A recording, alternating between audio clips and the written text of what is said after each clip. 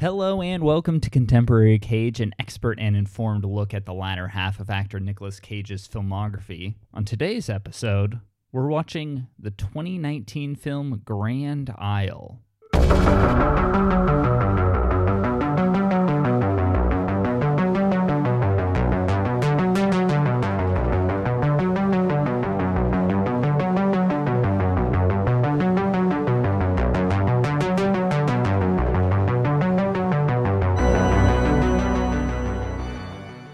This is where our intro music should start. Right after you say that at the beginning of each episode, and then it's like this weird techno house thing. Oh, shit, yeah. Of like... I think I have that still. I'm sorry. I was trying to say that like as part of the show, shit. but there actually is a theme song. Yeah, did you forget? I forgot. I think You that cue it up so perfectly each time.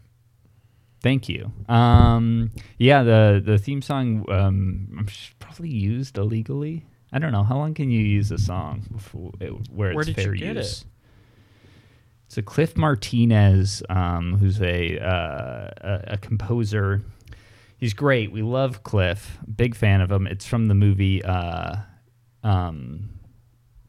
What is it called? God Never Forgives. It's the Nicholas Winding Refn, Ryan Gosling film where he's in Thailand. He's like in the mafia or something. I don't know. But yeah, it's a great song. Yeah, I would. And the listeners know this is like episode 6, and almost every episode has that theme song in it. I promise you. Yeah. Retroactively, we're going to add the theme song. I would worry that this intro is too inside baseball and too slow for air, but I figure if you've listened to so many of these, and first of all, welcome back. And welcome back, guys. We love you, and we are in love with you. But if you are someone who's new and you're thinking this intro is too slow, I don't know why you would pick Grand Isle to be your intro episode. I'm sure it's more of a Mandy or like... Well, and I can sort of... I'll provide a little perspective of who the Grand Isle demographic is, Derek. Okay. And what's going on in your life is you maybe are a divorcee, your kids are off in college, or maybe they're in a community college somewhere, they're waiting tables part-time, taking a single class at a community college, and you are at home and you are helping yourself to a bottle of wine, and you're browsing Amazon Prime, seeing what the new VOD options are, and you see Nicolas Cage looking very gruff, very stern on the cover of the Grand Isle poster, and you say, well, this is interesting, and you click in, get a little more, let's get into this plot summary, you read a little bit about the movie, oh my goodness, and then all of a sudden, Kelsey Grammer is this? Frasier himself, and you're hooked at this point. You see that $4.99 or $5.99 price tag for the 48-hour rental, and you blow right past that. It is of no consequence to you, and you're hooked.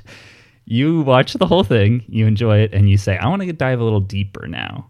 You start Googling. The SEO brings us right to the top. We're the only people in the world who have also seen this movie and covered it. We've released a podcast. And now, dear listener, you're here. You've arrived. Welcome to Contemporary Cage. Yeah. That's who's listening in. It's been a long road, but God bless you. God bless you. We're happy to have you on board. And we can promise you're going to have a great time here in Derek and I's hands.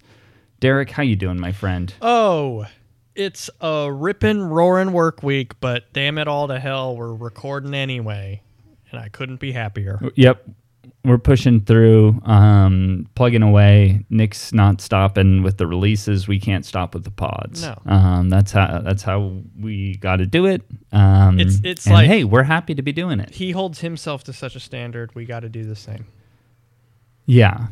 We can sort of build our routines out from the watching and recording of this movie, and we sort of have to mentally, still ourselves so that we are ready and can remain of sound heart and mind as we continue on in our quest of the contemporary Cages. And I will films. say, as the person who was on the couch flipping through Amazon Prime with a glass of wine, I was obligated to watch this movie. But if anybody out there has an Apple TV, I literally found this movie and just clicked one button on that touch remote, and I had been charged $4.99 and the movie was beginning. Whoa. Like one button. There's no like, are you sure? There's like watch it now or watch it later, I think. But I think you've already paid for it at that point. Wow, so crazy. Be careful out there. And and maybe if I did get a message that said, are you sure that you want to spend $4.99 on Grand Isle when you have such little free time? You have Netflix, Disney Plus, Hulu with a grand assortment of premium entertainment at your fingertips that you pay for monthly. Maybe I wouldn't have. So maybe it's in the best interest of the show that it is was possible so fast.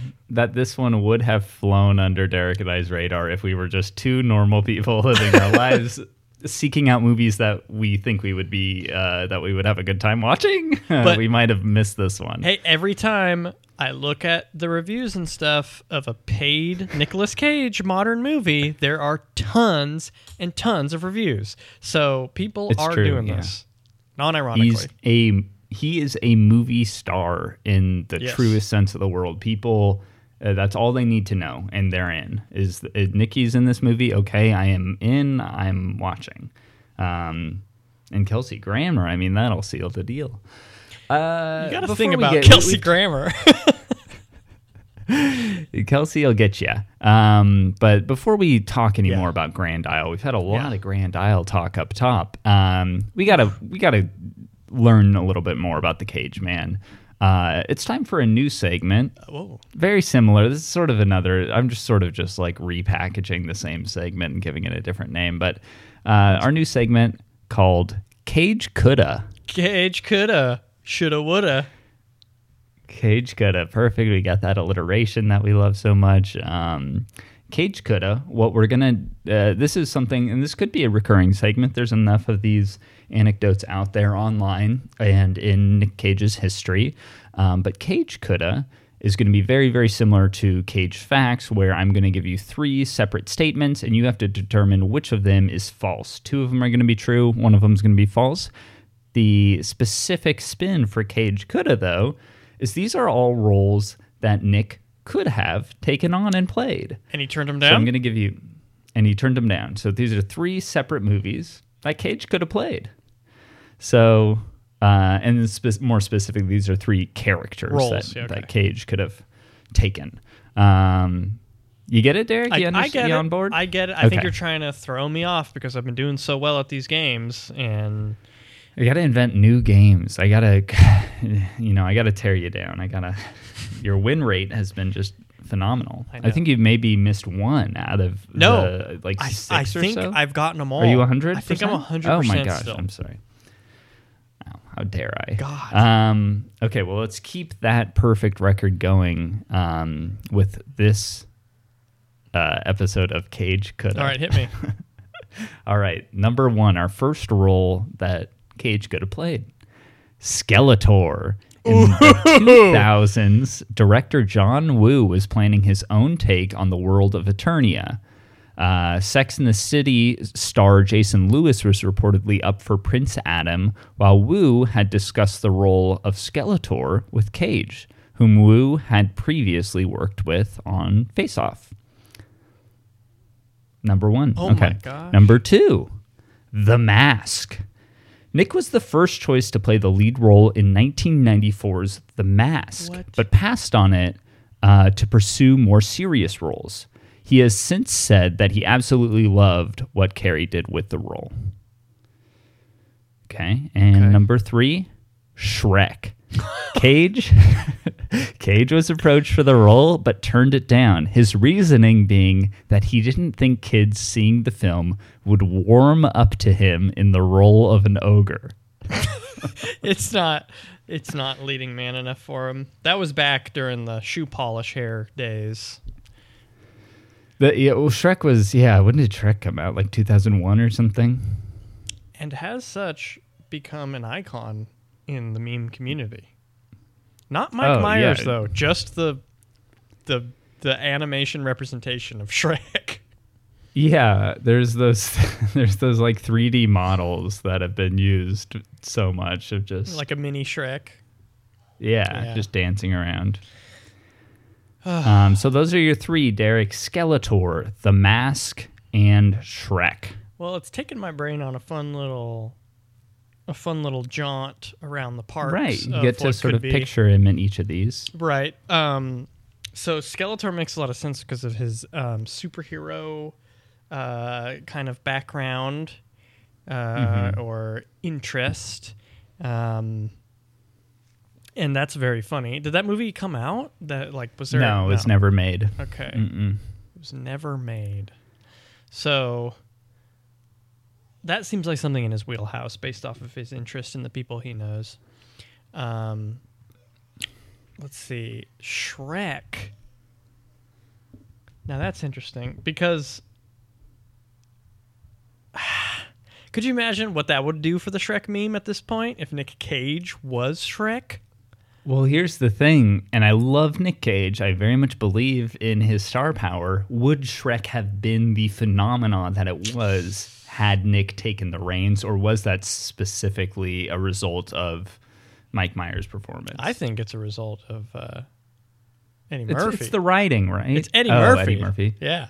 But it's also, that's a funny movie. It was like really well written and directed. Yeah, and it was kind of... I think that movie probably would have worked regardless of who's in it. But yeah, Donkey is like the standout performance. Yeah. That's a lot of the quotable. Yeah, but everybody says Donkey. And like I don't think Nick Cage would have done Scottish. That's obviously one of Mike Myers' little yeah, that's true. numbers that he does. One of his favorite little things. Oh yeah, what do you think a Nick Cage Shrek would have sounded like? I don't know, but I would love to hear him like screaming about getting out of his swamp. Yeah. I mean, that's Port of Call. Bad Lieutenant right there. New Orleans. Yeah. And honestly, him saying his reason being that he didn't think kids seeing the film would warm up to him in the role of an ogre. Yeah, I don't know if Nick could have done a lovable, curmudgeon ogre. I don't know. I don't think it's so much as him being self-aware of not being the right person to play the ogre.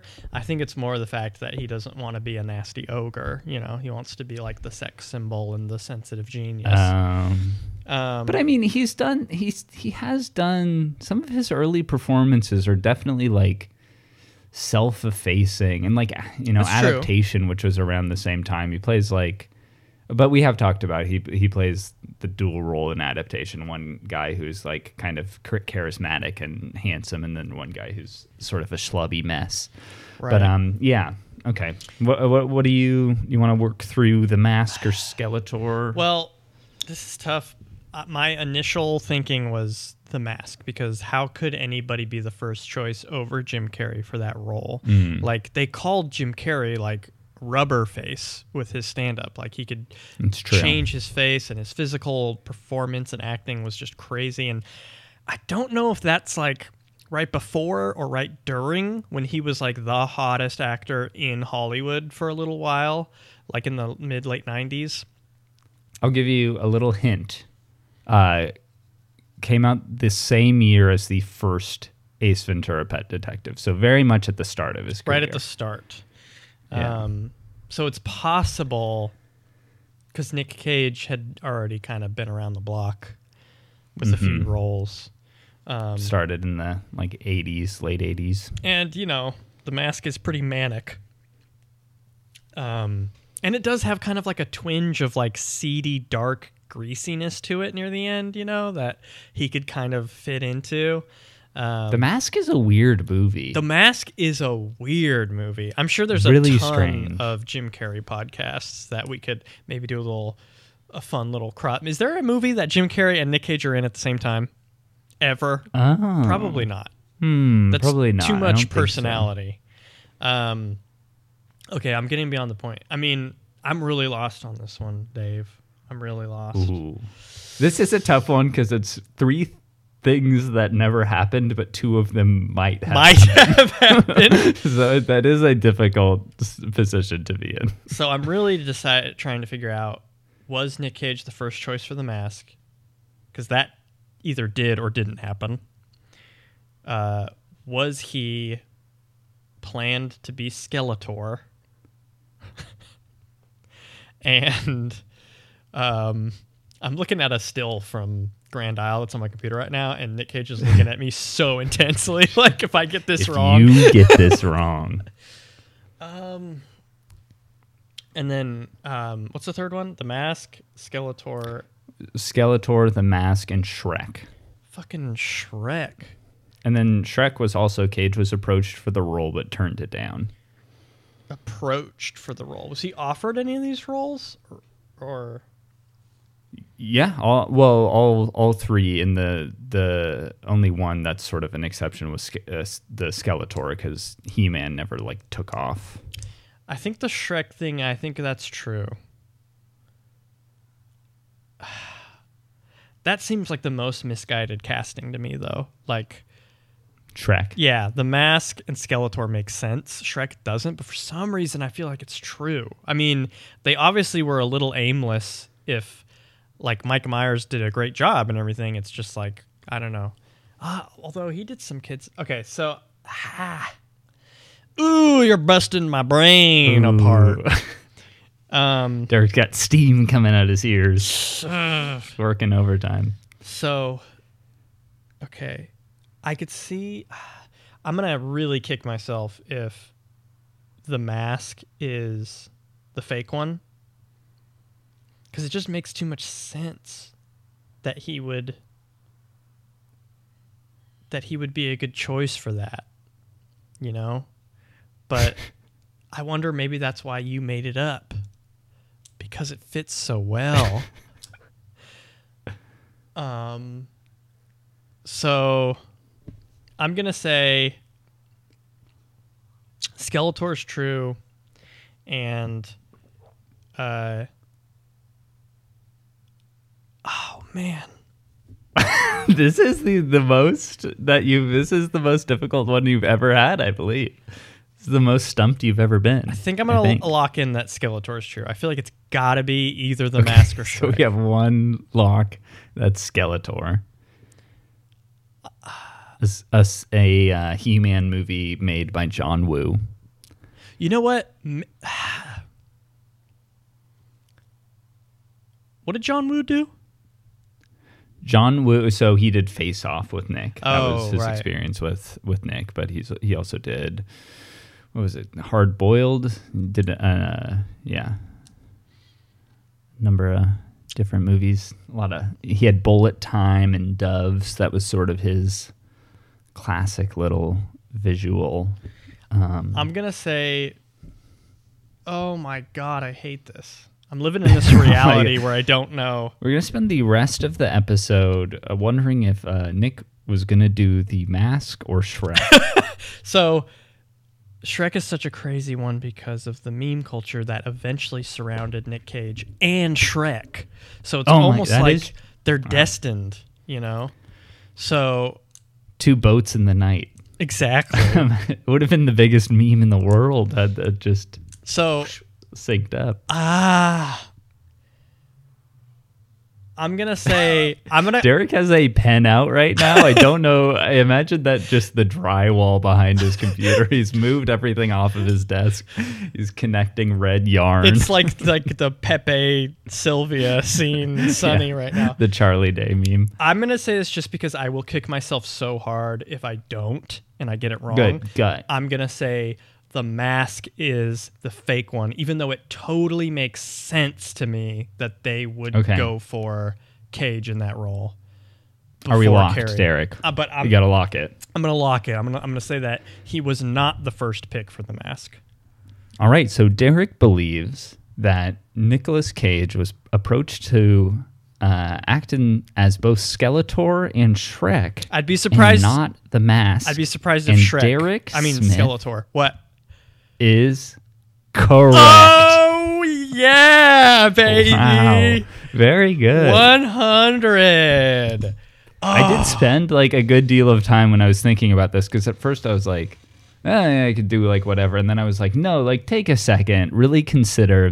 And I put so much thought into The Mask because I'm like, at that point in his career, it was like a few years before he made like Leaving Las Vegas. He was doing more serious stuff. It was a few years before he like worked with Martin Scorsese. Yeah. He was like making that Oscar It was push. almost too believable, Dave. Yeah. And with well, Cage, it's like, you got to expect the unexpected. That's true. Yeah. Well, I'm proud of you. You did great. Hey, I'm proud of you. You almost killed me. And like, I'm so glad. If I would have not, I would have been so mad. Just stayed quiet for the rest of the episode, just stewing. I don't want to talk about the movie. Also, I couldn't get over the very real thing of him saying his reason that he didn't want to be Shrek was he didn't think kids would warm up to him in the role of an ogre. Because it feels very much to me like he's like, well, what would my ogre look like? And he's like, kids aren't going to like my ogre. See, this is exactly why I felt like Shrek put it over for me, because like, what does any of that mean? Like, that's such a Cage thing to say. That's like way too coherent to be something that I wrote to try to trick you. Yeah, like The Mask was just like, it was almost like a beautiful, perfect package delivered to me in like Right. it's like, you're right, you did do a lot of research, because that was made a lot of sense, and you almost tricked me by saying you gave me a hint about how Carrie had A true hint, but okay, a hint is helpful. He was in The Mask, and Ace Ventura was the same year. Can you imagine what a big year for Jim Carrey? Well, that's what I mean. Yeah, because he was like the one biggest of those years in movie where it's like Steven Spielberg, who did Jurassic Park and Schindler's List the same year. Yeah, and it's like, what?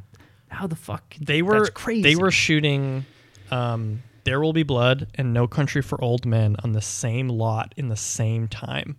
Like, that's wild. Both of those casts were like mingling with each other in the same place. Isn't that like, that's just crazy. Also, like very similar sort of like nihilistic, like late period capitalist. Piece. Like, I guess it's not like late capitalism, but both are definitely have like critiques of America. Definitely in, like, nihilist. Really severe ways. Yeah. But yeah, good way to go, Derek. Thank you. This is the perfect and season. Taken up all the time that we have. Yep, we and have we'll to end see the you next episode week. right away. Well, luckily, sorry, I'm hitting my mic. Hopefully that isn't. I think this movie discussion might be a little shorter, but we'll see. Not a lot of meat on this bone. And the bone I'm talking about, of course, is Grand Isle, a 2019 film directed by Stephen S. Campanelli. The description of the movie: a young father is charged for murder and must prove his innocence through recalling a very twisted and dark night of events. The movie's starring Nicolas Cage, Katie Strickland, Luke Beward, and Kelsey Grammer. The movie feels very much like sort of a erotic thriller of a bygone era, like very much like a 90s or 80s movie where it's like, who's this really for now? We've already described who it's for. It's for that divorced person having some wine and browsing Amazon VOD. But yeah, a strange movie. So Nicholas and Katie Strickland rather, play a couple, mysterious couple in this beautiful house in New Orleans in Louisiana, or just outside of New Orleans, I believe.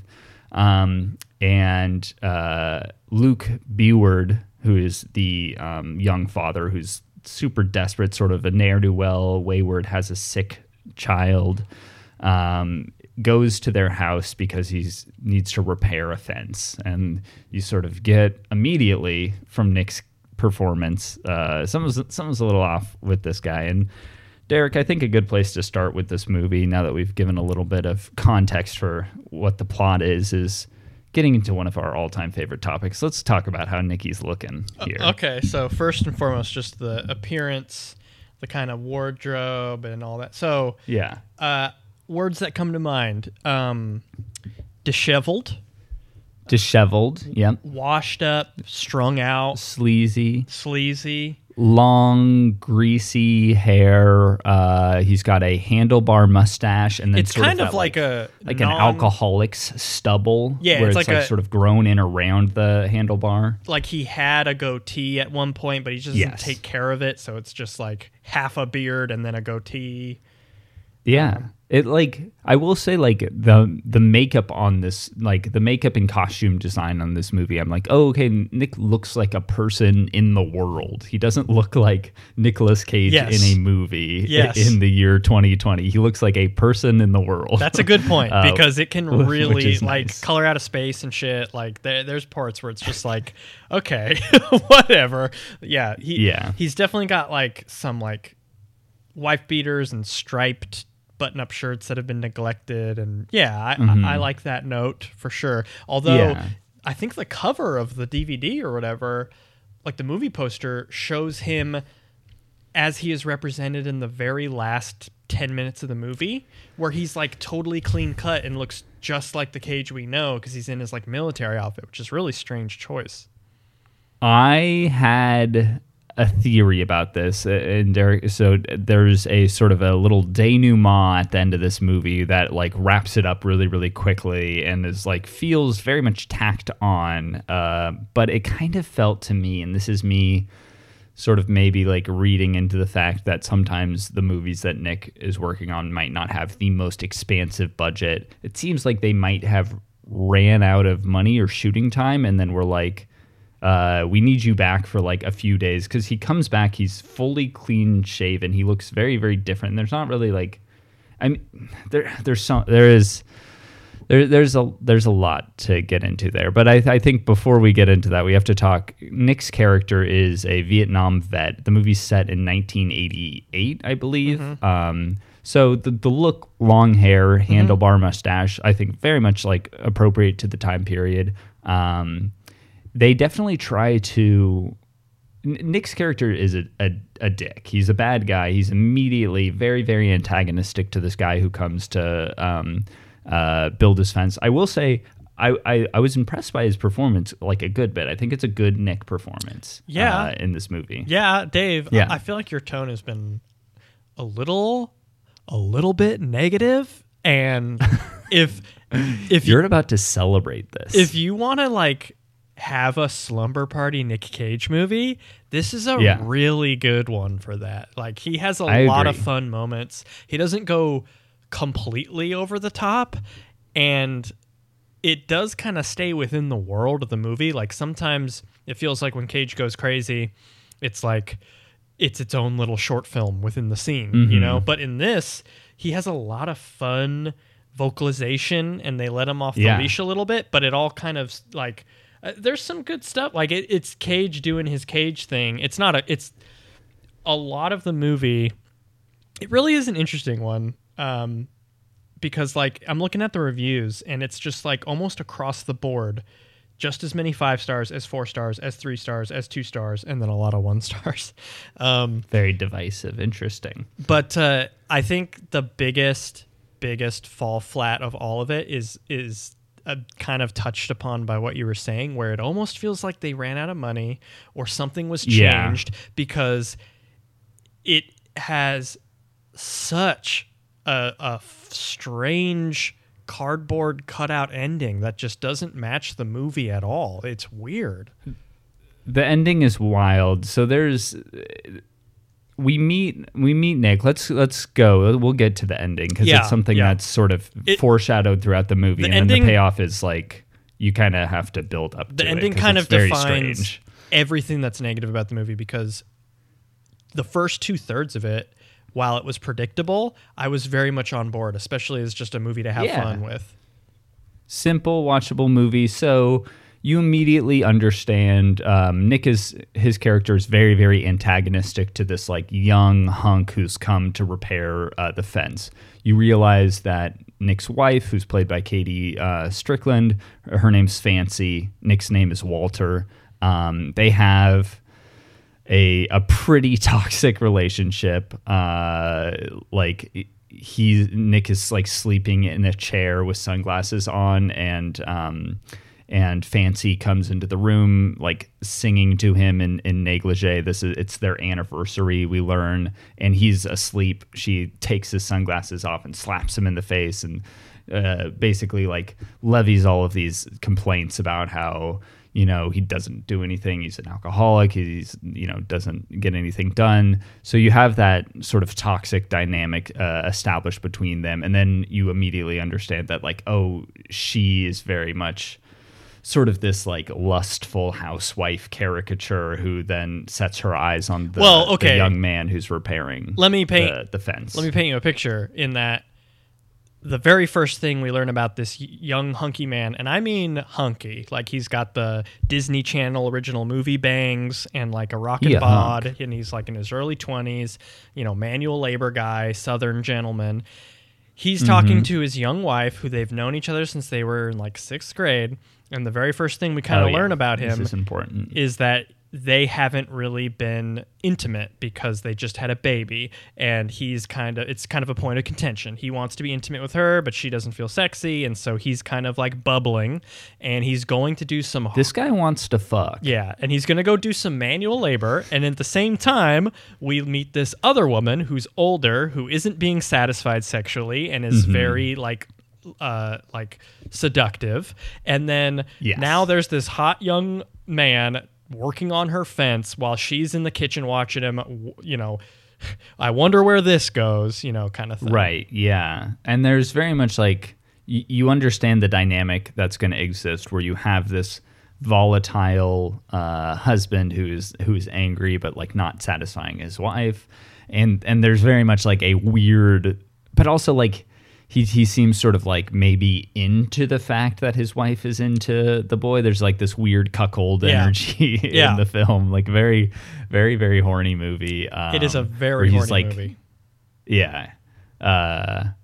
It's interesting. But I'll go back to that first scene where Nick is like testing the guy, where they're essentially having a negotiation about how much the fence is going to cost. There's a storm coming in, and he's like, well, I want this done. Nick says he wants the fence done today. The kid is like, I don't know if I could do that. There's this storm coming in. He's like, if you can do it today, I'll pay you like this exorbitant fee.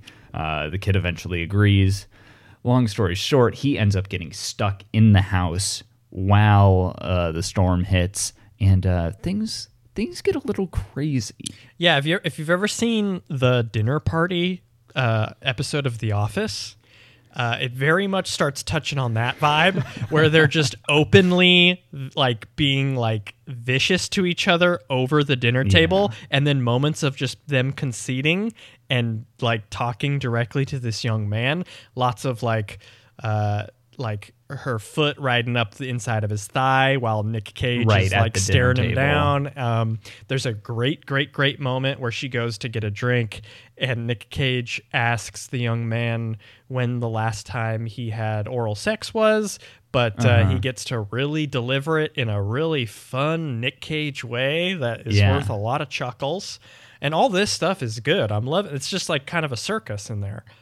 Really, really good performance from Nick. And essentially, like, I mean, I'm honestly a little confused about, like, what is... There's some stuff in the movie, some of the plot points are, like, a little incomprehensible, because you get to the end of the movie and you kind of feel like, oh, was this couple in cahoots the whole time?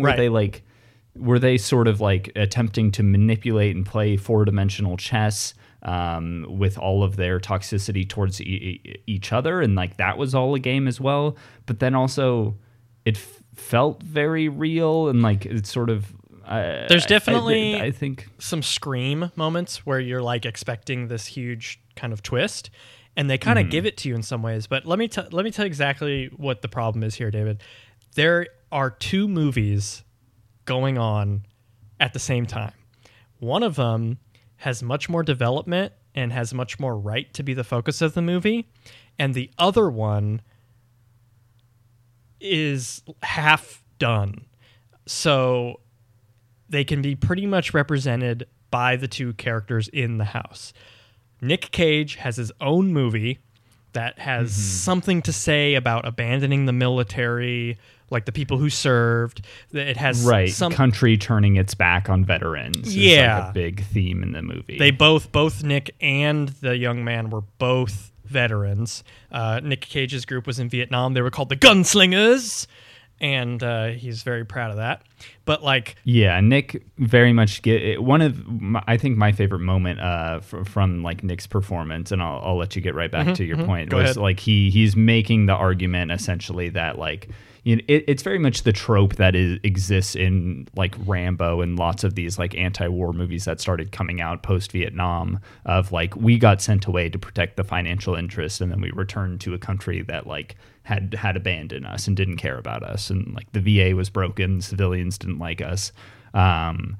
It's like not doing anything new. His performance, and I feel like that was a great example of like, oh, he's doing more than the material is doing. Like I really like a good. You can tell that he's hurting. You can tell that he like the young man is also a veteran, and he's trying to find like a bit of kinship there, and it's like a very authentic, like touching performance. But then yeah, you have the wife's stuff going on as well, and she is more of this like it's almost like there's like a magical element. See these voodoo dolls all over the house. Is a different genre somehow. Yeah. Her character's arc and the scenes that like get to her plot points and her intrigue and her motivations are shots and scenes and ideas from a different movie with a different genre that didn't get fully made. And like Nick's scenes and his arc, they wrap it up with a very big ending for him. Yeah. But her arc has a lot more to do with the structure of the plot, and it's really dissonant with anything that's going on. There's some strange misdirection with her being like a voodoo queen witch, which doesn't amount to anything. It's nothing. It's literally misdirection. But you're constantly seeing voodoo dolls on mantles and everything, and the camera like lingers on them and to make you think. And there's also, you're introduced pretty early on. He comes inside, the young man comes inside, and you see a locked basement door with just like deadbolts all over it. And this is probably within the first half hour of the movie that you see that. It really sets it up as a big set piece, and it like even so like predictably like slowly zooms in on her as she kind of says, you know, like, we don't go down there, just like so on the nose. Like, this is clearly something important, and it is in terms of the plot of the movie, but it's so dissonant with anything else that's going on. And I've also noticed that like there are points in this movie where they're trying to build tension, and the only real tension is like Nick Cage's character coming after the young guy after he escapes, and like is Nick Cage around every corner, you know? But these tense moments are so broken because it looks like they're using B-roll of a different movie, like a campy horror movie with like weird dolls and stuff. And it's almost like they shot that movie and kind of scrapped it in a way and used the shots that they were using for that kind of movie and shoehorned it into scenes to create tension for a different like arc. And it's so strange. It's like half of a movie stitched together, and they kind of just went all in on the Nick side. Like Fancy's character ends up just kind of like at the point of the movie where you need a true resolution, where they kind of shoehorned in Nick Cage's shootout, which we can go into. At that point in the movie, Fancy's just gone. It almost feels like they didn't have the actor for as long as they needed her or something. Like, it's crazy. Well, that was my theory based on what Nick looks like in that scene. So he fully has cut his hair. He's clean shaven at this point, and there's no narrative purpose for that. He's in his like army, I forget the formal wear essentially, and he's got his medals on. So I guess you could make an argument of like he's like you know, going out with honor. This is the end of the movie. Essentially, he pledges to go after this kid, after he ends up escaping this like horrific night that he spends with Nick Cage and his wife. They're both trying to, like, she's trying to induct. Her whole thing is, oh my God, there is a lot to talk about here. It's crazy because the movie doesn't feel that meaty, but there's so many ideas that end up not like sort of dead ending, but that you still need to touch upon, even though you like see it for a second and you kind of don't need to think about it again. Because the half-done movie is the movie in which the plot is all about. Right. Yeah. So her whole thing is that she's talking all the time. She learns that he has a little girl at home, and she says, "Oh, I've always wanted a big family. We've always wanted a big family." And it's like, so you hear that, and you know that there's this basement, and you know that she's sort of like lusting after this young man. And so that is like an important thing. But like Nick pledges to like get revenge. They have like such different motivations but they also like pretend that Nick and his wife are like on the same page, and it's so strange. But anyway, the final scene with Nick, he comes after this guy who's just like sitting glum in a diner. His wife has left him at this point because he ends up sleeping with the wife, Nick Cage's wife, and she hears about that and she leaves him because of it. So it's like 6 months later or something like that. So it's like, oh, okay, maybe he shaves his hair, shaves his beard, cuts his hair within that time. He's sitting at a diner, a gunshot goes off. Nick's in the parking lot. He's got the baby in a carrying case. He's got the wife with a gun, and he's looking very, very different than he's looked throughout the rest of that movie. He sort of like shoots at the guy's feet when he tries to come over, like the classic cowboy make him dance thing, which is funny. But it's just like, and then he gives one last final push. He pushes again. This is a different movie. This is him in Rambo. He pushes again. The country doesn't care about me. And it's like, oh, okay, I guess that's what we're doing, even though that's not at all what this movie really feels like. But I guess it's like giving you something to latch on to, Nick, and like give a decent performance. But he ends up like having like it's suicide by cop, essentially. Like he sort of like flares his guns but doesn't actually fire anything, and he gets lit up by police officers, and that's the end of him. Yeah, he's failed Fancy because Fancy goes to jail, and right. So the whole point, like the whole movie is being told by the young hunky kid in Kelsey Grammer's interrogation room, because the hunky kid wakes up with a dead body in his car, and they think he did it. Yep. So this is what I'm saying, is this is the whole plot of the movie, is Fancy's weird storyline about the fact that she's always wanted kids, and it never alludes to any of this visually, but in the basement there are tons of teenagers and young men and women that she keeps alive with IV and forces them to have sex so that she can get a baby out of them. Yeah. And it's not really explained. A TV in one scene has a throwaway line about how teenagers have been going missing, which isn't foreshadowed or talked about at all. And then and then in the introduction to her character, Fancy's character, 2 Girl Scouts come to her door, and she like really looks at one of them and says like, "You're so beautiful." Her. You're so beautiful. And it's like, oh, okay, so she's a little strange, creepy. The optics of that scene is weird too, because there's a little black girl and a little white girl, and Fancy just like talks to the black girl, and then she looks at the white girl, and it's like slow motion caresses her face and says, "You're so beautiful." Okay, I want to finish. So did you have? Yeah. The only last thing is like, so the whole point of the movie is that he's being pinned for a murder. Yes. But it's really Fancy who killed this young man by keeping him barely alive so that he could have babies. And near the end of the movie, after Nick Cage's big actual like fanfare scene where they actually put production and showed his arc completed visually, there's like literally newspaper clippings that are just like shown to the camera. Like a local radio, like a voiceover. Just like saying, "The local teenagers have been found. It was this woman, and she's going to jail." And it's like, you don't show any of her stuff visually. Like, you don't see the space underneath the basement, even though the cops raid it. You don't see, like, none of you see it. them reacting to it at one point, like the cop reacts to it. But yeah, you have this like expectation of like, okay, they have a warrant, they're in the house, the police officer's house, they're about to discover this, we're about to figure out what was going on down there, and you just don't see it, they don't show it, and the editing is so weird. Wild. Like the tension building in that scene, it's like they ran out of footage or something. There's just like such a miss with this like rising tension as they go through the basement. It's almost as if that whole basement scene was gonna be something else. It's so weird because the things that bring us from point to point and affect the people's lives are all about Fancy and her subplot, which is revealed in these scenes that feel like a campy horror movie.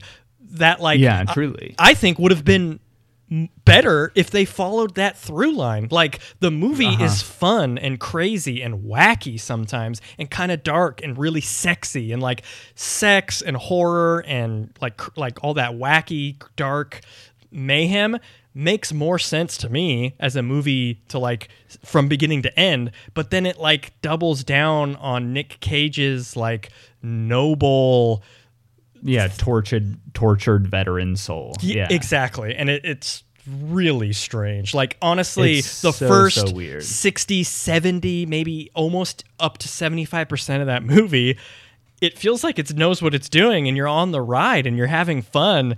And then it just completely makes no sense in how it starts resolving these characters' arcs. Like, and there's like wild. a little bit of effort spent I like trying to understand Nick's motivations. Like he eventually tries to hire the kid to kill his wife, and he says, he's like, I want you to kill her because she has like a terminal blood condition and blood cancer, and offers the kid $20,000. It's established up front the kid is in desperate need of money, so it's like, okay, he might accept this. But going back, so I guess what he was trying to do is Nick was really upset with his wife's condition and the fact that she was doing this thing that he found maybe repulsive, but it just doesn't work with how he's characterized at all throughout that movie. You don't get the sense that he's worried about her, or that he is maybe loves this person but obviously isn't going to like have sex with her on her anniversary after knowing the atrocities that she's committing. Yeah, it seems like their spine is very much that they are always and forever committed to each other and that they love each other. Right. Like they're loyal to each other, even though Nick is like a destroyed man and she is like kind of crazy abducting teenagers and keeping them. I still don't understand how like keeping teenagers on IV and forcing them to have sex, that doesn't really, I don't understand the logistics of this at all. Yeah. It's very strange. I will say one last thing. You made the interesting point about how she like there is like a weird beat of her like being visibly disinterested in this little black girl and then interested in this white girl. And I don't think there's an actual read here, but there's also a moment where the kid approaches her after saying, okay, I'm going to kill her. And accepts the money from Nick. And she's sitting in a bath and she's singing Billie Holiday, Strange Fruit, and then talks about how the song has a lynching metaphor and how it was not it was censored at first. And it's just, for what reason? Like she spends like, it doesn't fit thematically at all from what I could tell, but it's this weird thing. And outside of that little girl, there's not another black person in the movie.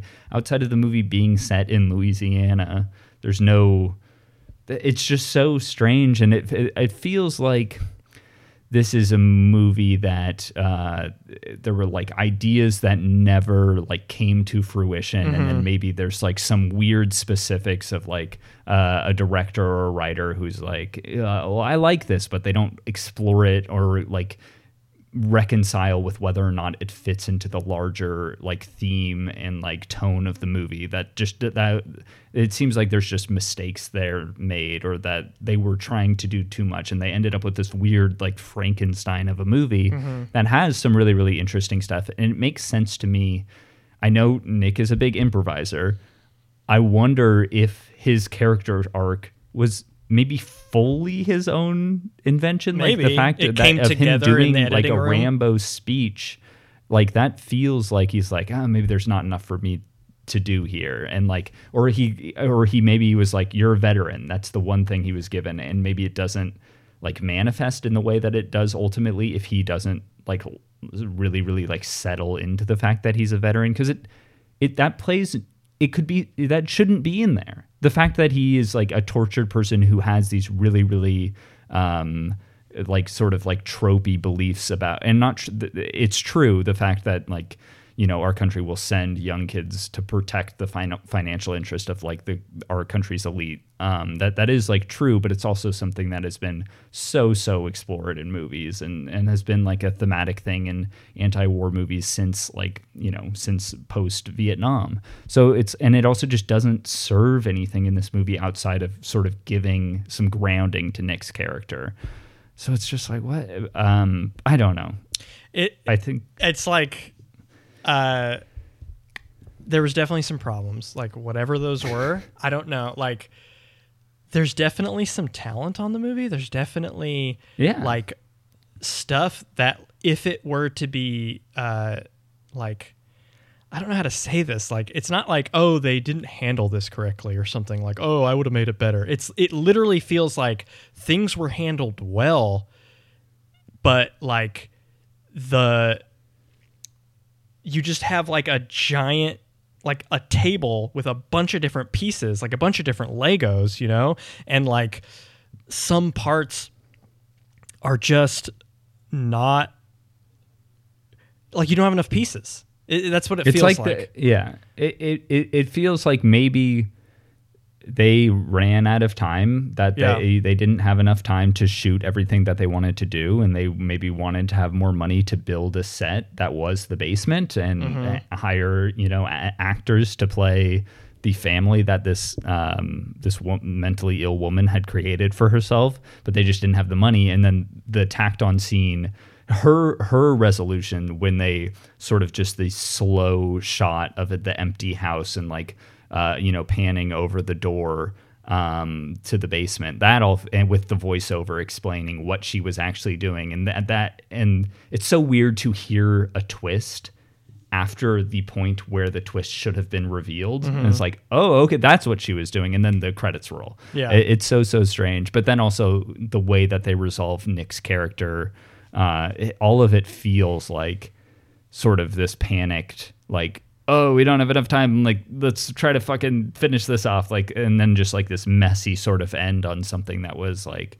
oh, this was like tonally cool and interesting, and Nick was doing good work, and like it looks good, and yeah, everyone was, all three of the core actors were doing fine, you know, they were fine. I especially liked Nick though. I think he was really good. I think you have it right. It's like principal photography finished, and maybe things came together in the cutting room that they didn't think was going to come together in a certain way, or maybe they're realizing that it wasn't like they weren't able to map point A to point B as well as they should have, or something. But then it definitely seems like there's a good amount of scenes that were pickups that they didn't have enough money to be ambitious with. They don't have the luxury of like huge studios that can just do pickups after pickups after pickups and keep like getting everybody paid, because they know, like, you know, fucking Spider-Man or whatever is going to make it all back.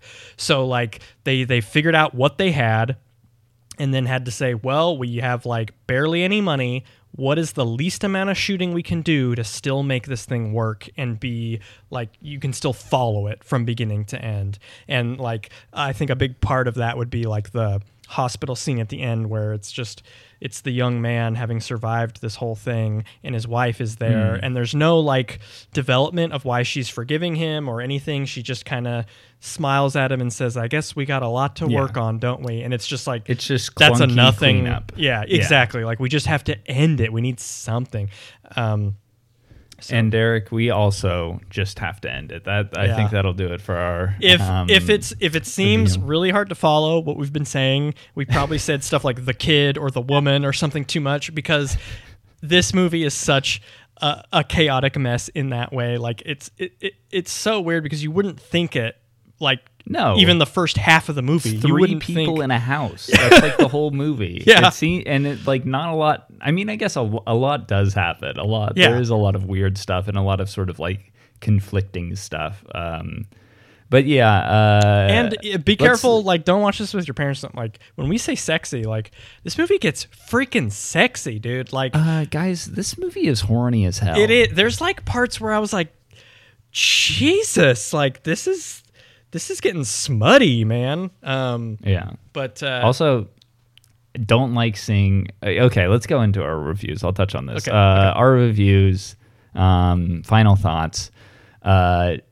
Great performance from Cage. Yeah. Really, really enjoyed Cage. Every second of him. Yeah. He was not, from his costume design to his makeup to his look to like the I just wish that he like was a little more of a cohesive piece into the movie, because I think this could have been a really, really fun movie. Or I think it is it's a pretty fun movie. Yeah, it is fun. It's a good sort of Nick showcase that is like kind of wacky and will make you scratch your head at certain moments.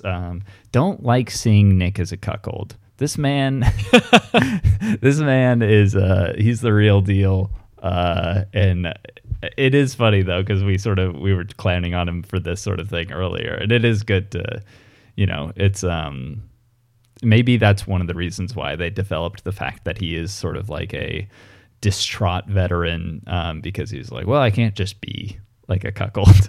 But anyway, yeah, fun tone, spooky, but yeah, it ends up being this weird sort of like amalgamation of a couple different types of movies. You kind of have her who is in sort of maybe a supernatural horror movie, and then Nick who is in a more sort of like introspective thriller. And Kelsey Grammer, who does a great job in a crime. It's basically a True Detective or something on his end of he's things. sort of doing. Have you seen Knives Out yet? No, it's on my list. Okay, so Daniel Craig does a sort of like a classic Kentucky like accent, like just like slow a molasses. foghorn leghorn. And Kelsey Grammer is very much doing that same accent, and I was sort of like, oh, we get like two like Kentucky detectives, and he's in like sort of like a seersucker summer suit. But yeah, my rating for this movie, I'm going to give it a good bad. This is a classic good bad. It is, you have some like legitimately good elements in Nick's performance, in some of the cinematography. Like the movie looks okay, but it is still kind of an incoherent mess. So yeah, this is a classic good bad for me. Derek? Yeah, so I honestly, like, if anybody's able to follow that freaking mess that we just like unpacked, like it's crazy because it doesn't seem that crazy and much of a mess. We started this conversation with like not a lot of meat on this bones, and then we were immediately like, like just trying to like contain this thing. Yeah, it was like ridiculous. Exactly. It's bursting at the seams with like many different things, but like. I totally agree 100%. It's a classic good bad. Sometimes like a good bad is something where I like the movie, but I don't want to give it a good because it feels like I'm like saying it's like better than it is or something. But I think good bad, the metric, how we use it, was invented for something where the performances are good. There's good production value. There's fun moments. If you don't take it seriously or think about it too much, just who cares? The ending's weird and feels a little shoehorned. But it's a bad fucking movie. Bad storytelling. Really, it had some problems. It had some problems with production. Some of the scenes, like on a technical standpoint, the audio is mixed really weird. Like the sound effects are way louder than the dialogue, and they sound kind of cloudy. It's almost like they switched their audio team or audio equipment, like from one part of production to another. And then beyond that, it extends to parts of the movie not being realized and almost like leftovers in the fridge. You'd never think to eat, leftover turkey with like something like like a sweet and sour chicken or something, but that's what's in the fridge. So you microwave it up and you eat it and it's fine. But like, it's weird that it's both on the same plate and there's only like 2 little nuggets of orange chicken with like some Thanksgiving turkey. That's kind of like what's going on here. And 100% good, bad all the way. Wonderful. Now that we got through that, Derek, slapped it with a couple good bads. It's time to move into a little segment that we call Cage Match. This is my favorite. Ding, ding. Derek, I just linked you to our list. I'm going to read it over really quickly. As it stands right now, our ranking from best contemporary Nicolas Cage movie to worst contemporary Nicolas Cage movie is Mandy, Joe, Bad Lieutenant, Dog Eat Dog, The Frozen Ground, National Treasure 2, Stolen, Kill Chain, Outcast, Ghost Rider, Primal, Pay the Ghost, Sorcerer's Apprentice, and Knowing. Okay, so this is tough because like certain aspects of these movies 100% have it over on this. Like Ghost Rider, while I didn't like it, I believe sticks to its guns and is one cohesive story that makes sense, even if I don't like the story, like way better than this movie. Like it was handled, it was managed. That's kind of what it is. It's almost not even so much artistic direction. It's like you just got to manage making this damn movie. And something like Ghost Rider does it well. But that's really that's a tough argument. Yeah, that's a tough argument against a lot of these because a lot of these are more coherent films, more complete films, and less just messy. One thing that this movie has going for it is that the Cage performance is great and fun. Top notch. You get If we were rating solely on Cage performance, I would argue that this could break the top 5, top 6. But as a film, I don't think it's quite that high.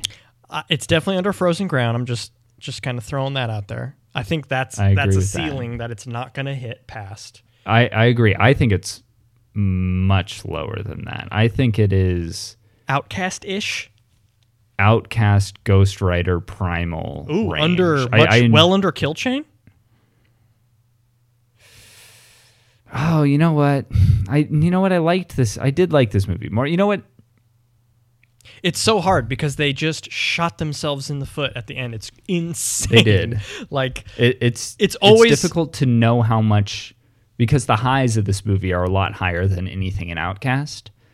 But right, you know what? I think agree. we go. We're the only ones in charge here. Right. I think we go with our guts. We follow our hearts. I think that. Cage performance alone, I would feel comfortable putting this above Stolen. That's my gut right now, but I think we need to explore it just a little bit more because let's talk about that. Like, let's talk about some of those movies and the reason why we might stack this one up over we it. know the middle ground is the hardest, and this is literally right in the middle of the middle ground if we put it above Stolen. It's such a weird thing because as a film, it's so unsatisfying. Mm-hmm. But yeah, that Cage performance is great. I think Book of Secrets has a lot of the same problems where it has like a strange, unrealized, not so cohesive like plot line that puts it through. Book of Secrets, dear listener, of course, is the subtitle for National Treasure 2. Yeah, the sequel, National Treasure 2. So I think it has those issues as well as some issues with the characters, but it doesn't have them quite as bad, although it's tough because Kill Chain we like say that it's very film school, right? That whole episode we're like, it's not like disciplined filmmaking, and it's like this movie is much more of a mess in a lot of ways. Like they don't stick the landing just like Kill Chain, but why is it not film school? Because go on. It's not film school because the thing about Kill Chain specifically was we said it is the best film school final project that you could possibly put out. Yeah, you'd be so proud. Is the worst movie made by people who have been making movies professionally for some time now. Like a mismanaged group of professionals. Yeah, like they blew it. Like you can feel watching this, you could feel the people in the editing room being like, we don't have, what the fuck are we going to do? Like, we don't have shit to end this movie on. Like how many bins of like creepy doll B-roll do we have, and why do we have it? Right, yeah. So but the thing is, it's like they're all on a payroll, and it's almost like the boss's fault, whereas like Kill Chain is like the heart and soul of a group of people. Yeah. I will say the Cage performance infinitely more interesting and watchable than the performance in Kill Chain. Kill Chain pretty forgettable. Stolen, a fun Cage performance. You get a fun Cage performance. You kind of are kind of filling the same role. Like Stolen and Grand Isle give you the same thing. It's not a great movie, but you get a lot of fun popcorn sleepover Cage movie from it. Like when I tell people I do this podcast, I think they kind of assume every movie is Stolen or this, basically. Yeah, I agree. So they're similar in that respect. I mean, what about, because Stolen is more cohesive. Like it has the popcorn thing, but was the Cage performance all that great in Stolen? I think, no, it's pretty traditional, like, action movie Cage, where, not that different from him and I guess we haven't seen a ton of this, like, looking through all of these, but, like, not that dissimilar from him in National Treasure. Big budget, like, popcorn action movie where he is playing someone who is likable, someone who's charismatic. He's a classic Nick Cage action movie leading man, similar to The Rock. That sort of like energy where it's like, oh, I just like this guy. I'm rooting for this guy easy.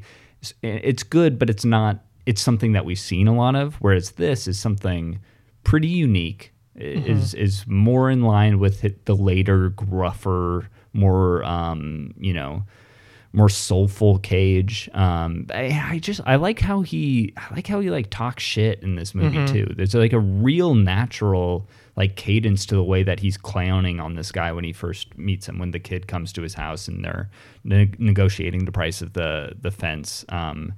Just his candor, and like it feels similar to the energy of Bad Lieutenant, but like very, very different, and similar to but like it's a gruffer, more sullen. I think we've hit upon this before, Dave. Like, how much does the Cage performance alone carry it? You know, like, or is it the movie, or do we have to consider both, strictly both?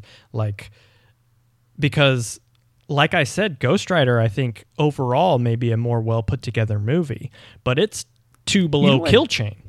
You know what? I think that's exactly the question that needed to be asked.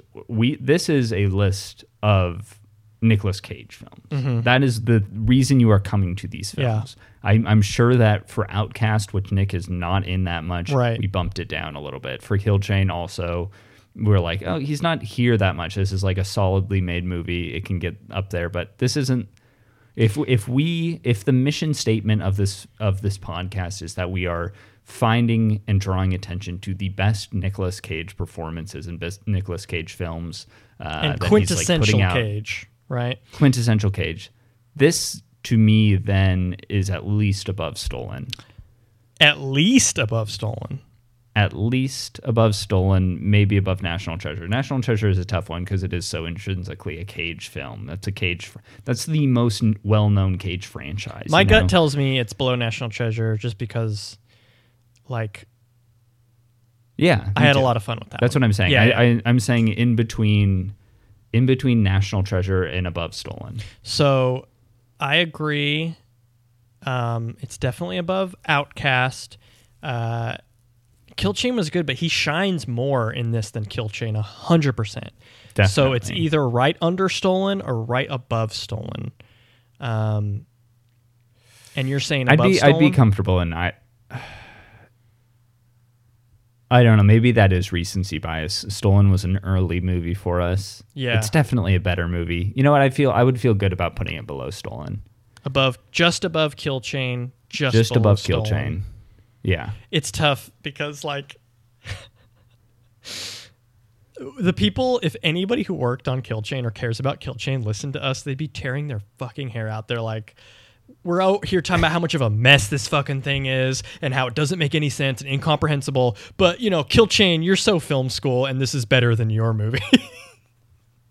I mean, make a more engaging movie. The whole thing about it was like, it was film school where you can kind of be like, this is like very impressive, but I can kind of like, I'm getting bored, kind of. That's true. And this one held my attention a lot. The Cage performance was better. It held my attention more. It's fucked up the landing more than Kill Chain, but Kill Chain did not land well. It was also pretty incomprehensible. So with everything considered, we're locking it in. It's above Kill Chain. And then is it above Stolen or under Stolen? I'm going to put it below Stolen. Below Stolen. I still think Stolen... It would be... I like that. Yeah, Stolen has solid Nick Cage performance and a solid sort of like... It doesn't have as many holes in the boat action flick as this thing does while serving the same purpose. But right next to it and right below it. I love it. Perfect. We did it. I feel so good about that. Okay, Mandy, Joe, Bad Lieutenant, Dog Eat Dog, The Frozen Ground, National Treasure, Stolen, Grand Isle, Kill Chain, Outcast, Ghost Rider, Primal, Pay the Ghost, Sorcerer's Apprentice, and At the Bottom of the Barrel, Knowing. I don't know why I have this weird post-mortem appreciation for Pay the Ghost. Like it's like a sweet kid who just... like Derek always sort of like sighs wistfully when I say Pay the Ghost that low. Maybe I just like have good memories of like watching a bad movie with you or something. But I also want to say, I think I've said this before, Derek's personal list, Joe's above Mandy. I just kind of have to like put that out there. After a little asterisk next to that. I will say we probably talked about this in the Pay the Ghost episode. I do remember Derek is a bit of a rascal sometimes, and I was very anxious. There was a very tense scene where I think Nick's kid was like approaching a mom on a bed in the middle of the night who was sort of like staring out of a window with her back facing the camera. And during that scene, Derek grabbed my leg and screamed and scared me so badly. Scarier than anything else in that movie. Maybe that's, Pay the Ghost was fun. I mean, well, because that's why you like it so much. Part of like contemporary Cage is the fact that we're watching some bad movies. Like that's why people tune in. Is like part of it is the fun.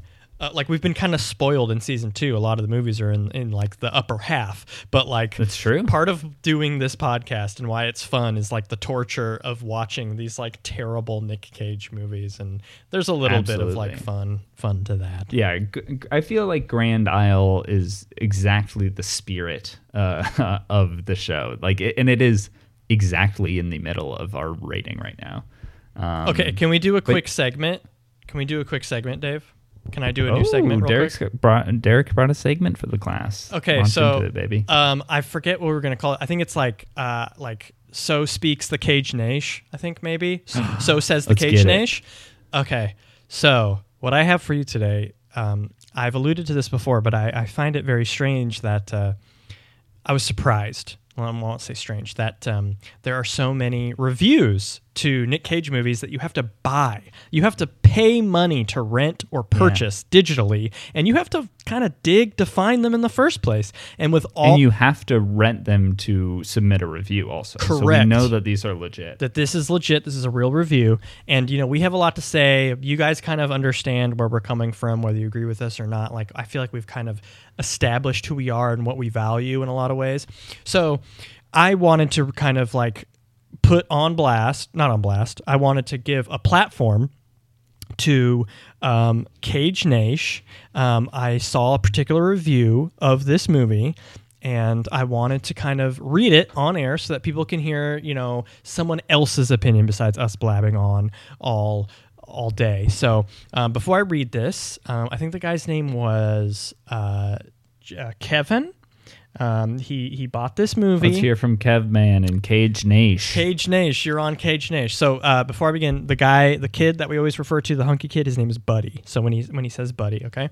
So let me just read this exactly as it's written, and we can kind of get another perspective from Cage Nation. All I can say is praise the Cage, a true classic above all else. When they let Buddy in, I thought he was cool. until I found out about his secret, that he's a murderer. What? But he's cool. Anyway, I was shocked by the movie the whole way through. But that didn't stop me from loving every second. Nicolas Cage is once again back for the best. Kelsey Grammer is cool. I like detective characters. I read Sherlock. I brought my little cousin Andrew to the movie. He fell asleep. I was angry at him because he was missing the movie. What a jerk. Nicolas Cage put a lot of work into his role, and that's how you're going to treat him? The house is a cool house. Too bad it was damaged by a hurricane. Now it's only a good house. I think the movie is called Grand Isle because the movie is grand. Haha, made myself laugh there. Anyway, go see the flick. You will not regret it. 10, yeah. Beautiful. BT Dub, what do you think the next Nicolas Cage is going to star in? I bet it's a movie about wolves. Who can really tell, honestly? Haha. And that's from Kevin. And that's his review. I will say... That's so fucking good. I will say, he has a good point about why the hell's... Like, the movie, I guess, is set in Grand Isle, but, like, the name of a movie... Yeah, it doesn't factor in. No, I'm all about the name of a movie being like a main part. Like I don't know why I get my jollies off about this, but like Mandy being called Mandy, or like even like Frozen is a reference to the climactic event at the end. Like the name of the movie kind of being unexpected yet inevitable and is like a mainstay of something very important. And Grand Isle, like... There's not a single word of dialogue or a sign or anything. It's not referenced. Yeah, there's no sense of place outside of the house. So good job, Kevin, on really bringing out that. Great review. Love hearing from Cage Nash. Love hearing from you really guys. Good. I liked hearing that a lot. We like hearing from you. Yeah, that was beautiful. Derek, I'm going to say... The piece of news that I was going to use today is actually going to come up in our next episode anyway. So I'm going to skip that. Okay. I think your final segment, Dispatches from the Cage Nash, is the perfect capper for this episode. Dispatches from the Cage Nash. But also, wait. So he took. Did this movie get a theatrical release? Where he's bringing Kevin? Yeah, he brought. Well, no, maybe he just brought him to the movie, as in like to where he was watching it. He was supposed to be babysitting, and he put on this very horny cuckold movie for his 7-year-old nephew. Yeah, boy. Hey, he reads Sherlock, so he's a man of this guy literature. reads Sherlock. Oh my God, so good. I also like that we didn't talk about this, but the character of Buddy, he ends up lying about this war story, and Nick is like goading him the whole time. He's like, "You've got something in your past that you're not telling me. Tell me what really happened." And then soldier he eventually, to soldier. he tells this story, this falsified version of the story, where he's like dragging a friend out of a burning ship. And then he eventually admits, while Nick is like holding him at gunpoint in the final scene of this movie, or like the climactic scene of the movie, he's like, I saw him, he was on fire, I didn't drag him, and I ran away, I was scared. you coward. I do like that this was enough. I just imagine this guy just being like very reactive to the whole thing. He's like, "No, Buddy, I like Buddy. No, Buddy was cool." That's why he says, when they let you in, I thought you were cool. I thought he was cool. Yeah, but of course he was not. I also just like that this guy, he just has the exact intended reaction to every character. He's like, okay, well, it looks like there's a bit of a little more to this guy than meets the eye. Okay, my man. Hey, well, it's the Cage Nash, and I will not have you speaking I'm sorry, anything no, but positive about the Cage Nash. One of our great critics. What's his username? Does he have a username? Let me Kevin? see. I think Oh no! Wait! I have it up right here. Oh no! You know what? That was the wrong one. His He name was is Kevin, right? No. His name is Lucas Midacre. Oh, good thing I asked. Lucas Midacre. Okay, well, we don't want to dox him if it's No. his actual- LucasMideaker. Look up Grand Isle. He's the first review. 7 people found his review helpful because everybody else gave it 1 star. Helpful to me. Gave me some content for my podcast. And honestly, it's barely better written than the actual summary of the movie. It's just 2 lines long. Yeah. On Google, it says, Walter and his neglected wife lure a young stranger into their Victorian home to escape from a hurricane. That does not make sense because That's not true. They That's are not what happens. The way that sentence is written is that Walter and his wife did something in order to escape a hurricane. That's not true. What they're trying to express is that they lured a stranger into their house and he stayed because he had to escape from a hurricane. And this is on Google, guys. This is on Google. And that just goes to show you can't trust everything you see online. Can I share an anecdote really quick? Yeah. Do your bibliographies, kids. Go ahead with the anecdote. So, Kobe Bryant passed away, of course. Don't laugh right after you say that, you son of a bitch. I'm not. Of course, it's very tragic. I live in LA. I Felt live in around LA, the so city. I really affected me personally. See, well, the reason that You're a piece of work. You know I'm personally, I'm not going to get into it. The only reason I bring this up, I went to a diner to get some breakfast on the day where he had his funeral, which was just a few days ago as of the time of the recording. And this older woman was like seating me and she's like, you want us to be able to see the TV? And I was like, oh, sure. And then she's like, oh, so you can watch all the fake news? And then she turned around and saw that it was the funeral of Kobe being televised of Kobe. And just Beyonce's there performing like Halo and people are just, everyone's crying. And then she's like, well, this is actually, that's nice. So, I'm sorry I was giving you a hard time about Kobe. I've had a few at this point. No, it's okay. Us just talking about that is hilarious. Not being able to trust the internet. Just this woman trying to make a joke, and then and obviously I'm like, it's fine, lady. I get it. But she was so mortified immediately as soon as she saw it was on TV. But that'll do it for us, Cage Nation. That's so funny. Well, this is nice.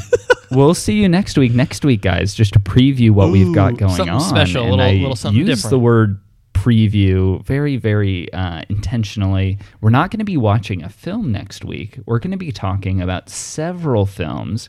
That's right. We're going to be doing a preview of all of the movies that Nick Cage currently has in post production, the movies that are coming down the pipeline that we, as members of Cage Nation, will eventually be able to enjoy. We're going to give a preview of each of these, talk about them a little bit, and then Derek and I are going to give our top 3 most anticipated Nicolas Cage movies coming around the bend. So that's bend. what we got looking for. Look forward to now, next week, guys. Before we are we going to count that one? That where he's like playing himself in the future and past, because I feel like that's obviously number 1. I think we got to include it. There's enough, and then maybe we'll do a top 5. Okay. Maybe top 5. Yeah. Well, how about we knows? do the top 5? There's some good ones. We do the top 5 before we record, talk about all of them, and then present to each other the top 5 that we have. Each of our David's top 5 like and Derek's top 5. Perfect. I love it. Okay.